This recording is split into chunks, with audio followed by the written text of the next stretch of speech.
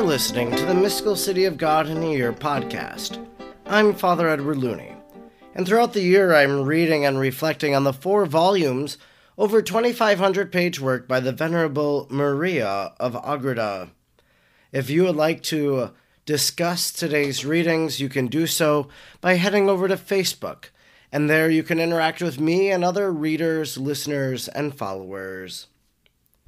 Here is another review of the Mystical City of God podcast. This one comes from Terry Mays. This is such an amazing podcast. Father Looney does a great job of explaining after he is done reading it. Highly recommend listening to it. So excited for the next 3 volumes. This posted on March 13th, 2022. Rating and reviewing the podcast is one way that you can help share and spread the podcast through Apple Podcasts or whatever platform you listen on. Now, let us thank God for the life of Venerable Maria of Agreda. Almighty God, you will that all people know the saving power of Jesus' name. Throughout time, you have sent missionaries to your people who proclaimed the good news. We thank you for sending Sor Maria to the Humano people and planting the seeds of the gospel in their heart and in our land. She taught them the good news and prepared them for baptism. We look to her holy example and holy life and wish to be taught by her today.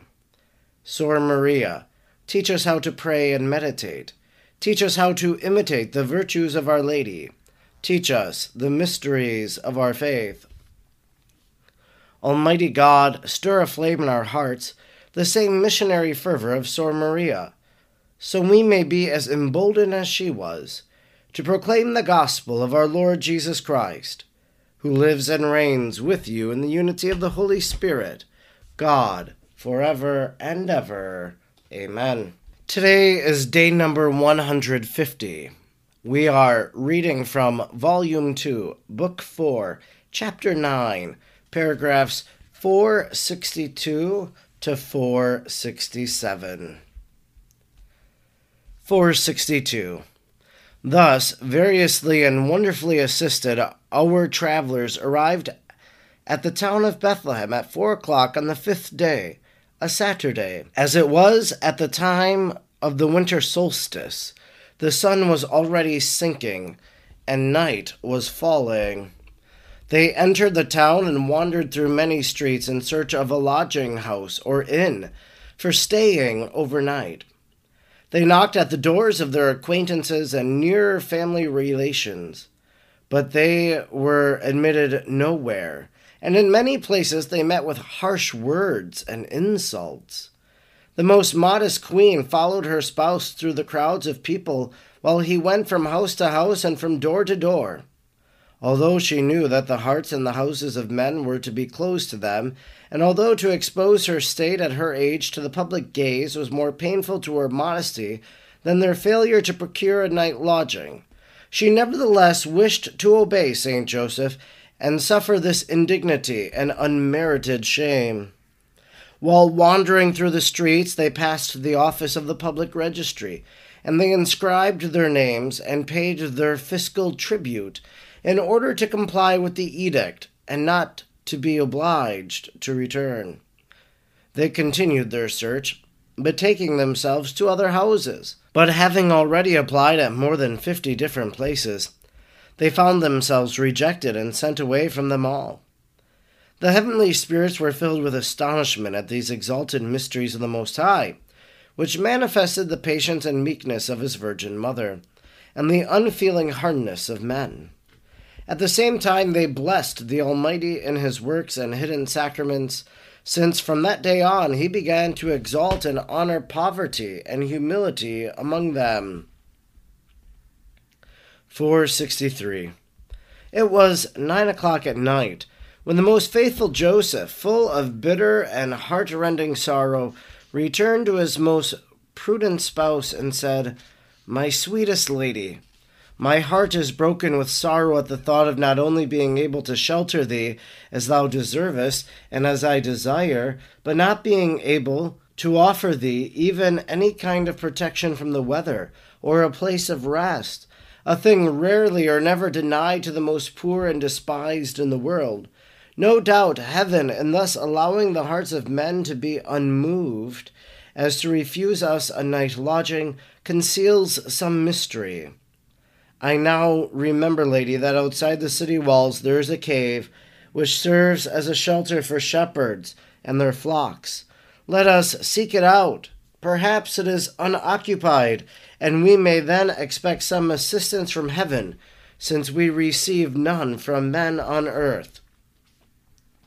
The most prudent virgin answered, My spouse and my master, let not thy kindest heart be afflicted, because the ardent wishes which the love of thy Lord excites in thee cannot be fulfilled. Since I bear him in my womb, let us, I beseech thee, give thanks for having disposed events in this way. The place of which thou speakest shall be most satisfactory to me. Let thy tears of sorrow be turned into tears of joy, and let us lovingly embrace poverty, which is the inestimable and precious treasure of my most holy Son. He came from heaven in order to seek it. Let us then afford him an occasion to practice it in the joy of our souls. Certainly I cannot be better delighted than to see thee procure it for me. Let us go gladly, wherever the Lord shall guide us. The holy angels accompanied the heavenly pair, brilliantly lighting up the way, and when they arrived at the city gate, they saw that the cave was forsaken and unoccupied. Full of heavenly consolation, they thanked the Lord for this favor. And then happened what I shall relate in the following chapter. Instruction which the Most Holy Mary, the Queen of Heaven, gave me. 464. My dearest daughter, if thou art of a meek and docile heart, these mysteries which thou hast written about and hast understood will stir within thee sweet sentiments of love and affection toward the author of such great wonders.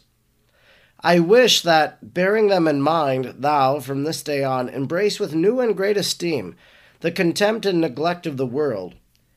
And tell me, dearest, if, in exchange for this forgetfulness and scorn of the world, God look upon thee with eyes of sweetest love, why shouldst thou not buy so cheaply what is worth an infinite price? What can the world give thee, even when it esteems thee and exalts thee most? And what dost thou lose if thou despise it? Is its favors not all vanity and deceit? Psalm 4:3. Is it not all a fleeting and momentary shadow which eludes the grasp of those that haste after it? Hence, if thou hadst all worldly advantage in thy possession, what great feat would it be to despise it as of no value? Consider how little thou dost in rejecting all of it for the love of God, for mine and that of the holy angels. And if the world does not neglect thee as much as thou shouldst desire, do thou on thy own behalf despise it, in order to remain free and unhampered, to enjoy to the full extent the highest good, with the plenitude of his most delightful love and intercourse. 465. My most holy Son is such a faithful lover of souls that he has set me as the teacher and living example of the love and humility and true contempt of worldly vanity and pride. He ordained also for his own glory as well as for my sake that I, his servant and mother, should be left without shelter and be turned away by mortals, in order that afterwards his beloved souls might be so much the more readily induced to offer him a welcome, thus obliging him by an artifice of love to come and remain with them. He also sought destitution and poverty, not because he had any need of them for bringing the practice of virtues to the highest perfection, but in order to teach mortals the shortest and surest way of reaching the heights of divine love and union with God. 466.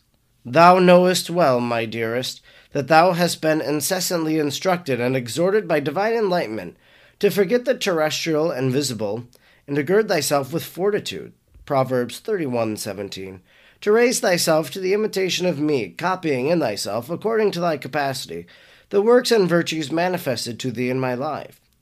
This is the very first purpose of the knowledge which thou receivest in writing this history, for thou hast in me a perfect model. and by it thou canst arrange the converse and conduct of thy life in the same manner as I arranged mine in imitation of my sweetest Son. The dread with which this command to imitate me has inspired thee as a being above thy strength, thou must moderate, and thou must encourage thyself by the words of my most holy Son in the Gospel of St. Matthew. Be ye perfect as my heavenly Father is perfect. Matthew 5:48. This command of the Most High imposed upon his holy church is not impossible of fulfillment, and if his faithful children on their part dispose themselves properly, he will deny to none of them the grace of attaining this resemblance to the Heavenly Father. All this my most holy Son has merited for them, but the degrading forgetfulness and neglect of men hinder them from maturing within themselves the fruits of his redemption. 467. Of thee particularly I expect this perfection, and I invite thee to it by the sweet law of love which accompanies my instruction. Ponder and scrutinize by the divine light the obligation under which I place thee, and labor to correspond with it like a faithful and anxious child. Let no difficulty or hardship disturb thee, nor deter thee from any virtuous exercise, no matter how hard it may be. Nor be content with striving after the love of God and salvation of thyself alone. If thou wouldst be perfect in imitating me and fulfilling all that the gospel teaches, thou must work for the salvation of other souls, and the exaltation of the holy name of my Son, making thyself an instrument in his powerful hands, for the accomplishment of mighty works, to advance his pleasure and glory. This concludes our reading today from Volume 2, Book 4, Chapter 9, paragraphs 462 to 467. As people who know the Christmas story so well, we know different aspects of it. We know that there is no room in the inn. And that's what we hear in today's reading, the search of St. Joseph for a place for Mary to be housed at night. They don't find an inn. They don't find relatives to stay with, but they remember, perhaps the Holy Spirit reminding them of this cave where the Christ child could be born. St. Joseph is a bit sorrowful over this. My sweetest lady, my heart is broken with sorrow at the thought of not being able to shelter thee as thou deservest and as I desire. He knows that it's God's will for him to be the protector of the Blessed Virgin Mary, the guardian of the Redeemer. He doesn't feel like he's protecting, he doesn't feel like he's guarding in this moment. But they are doing what they are able to do, and what they do is precisely the will of God. That is what Mary responds with. Let us go gladly wherever the Lord shall guide us. Mary and Joseph and Jesus, I will go where you go, and I will go where the Lord guides us. In this, we also see the poverty of the Holy Family, which it's important for us to realize Christ is born into the poverty of the human condition. And now, because of this, others in the world who are poor should be able to look at the life of Joseph and Mary and the Christ child and to have some sense of peace, to know that the most perfect family also was poor, but yet so rich in the grace of God. In tomorrow's reading, we will actually be hearing about the birth of our Lord and Savior, Jesus Christ. I'm Father Edward Looney, and I'm grateful that you joined me today, and I hope that you'll join me again tomorrow as we begin reading about the birth of Christ. May God bless you, and Mary pray for you.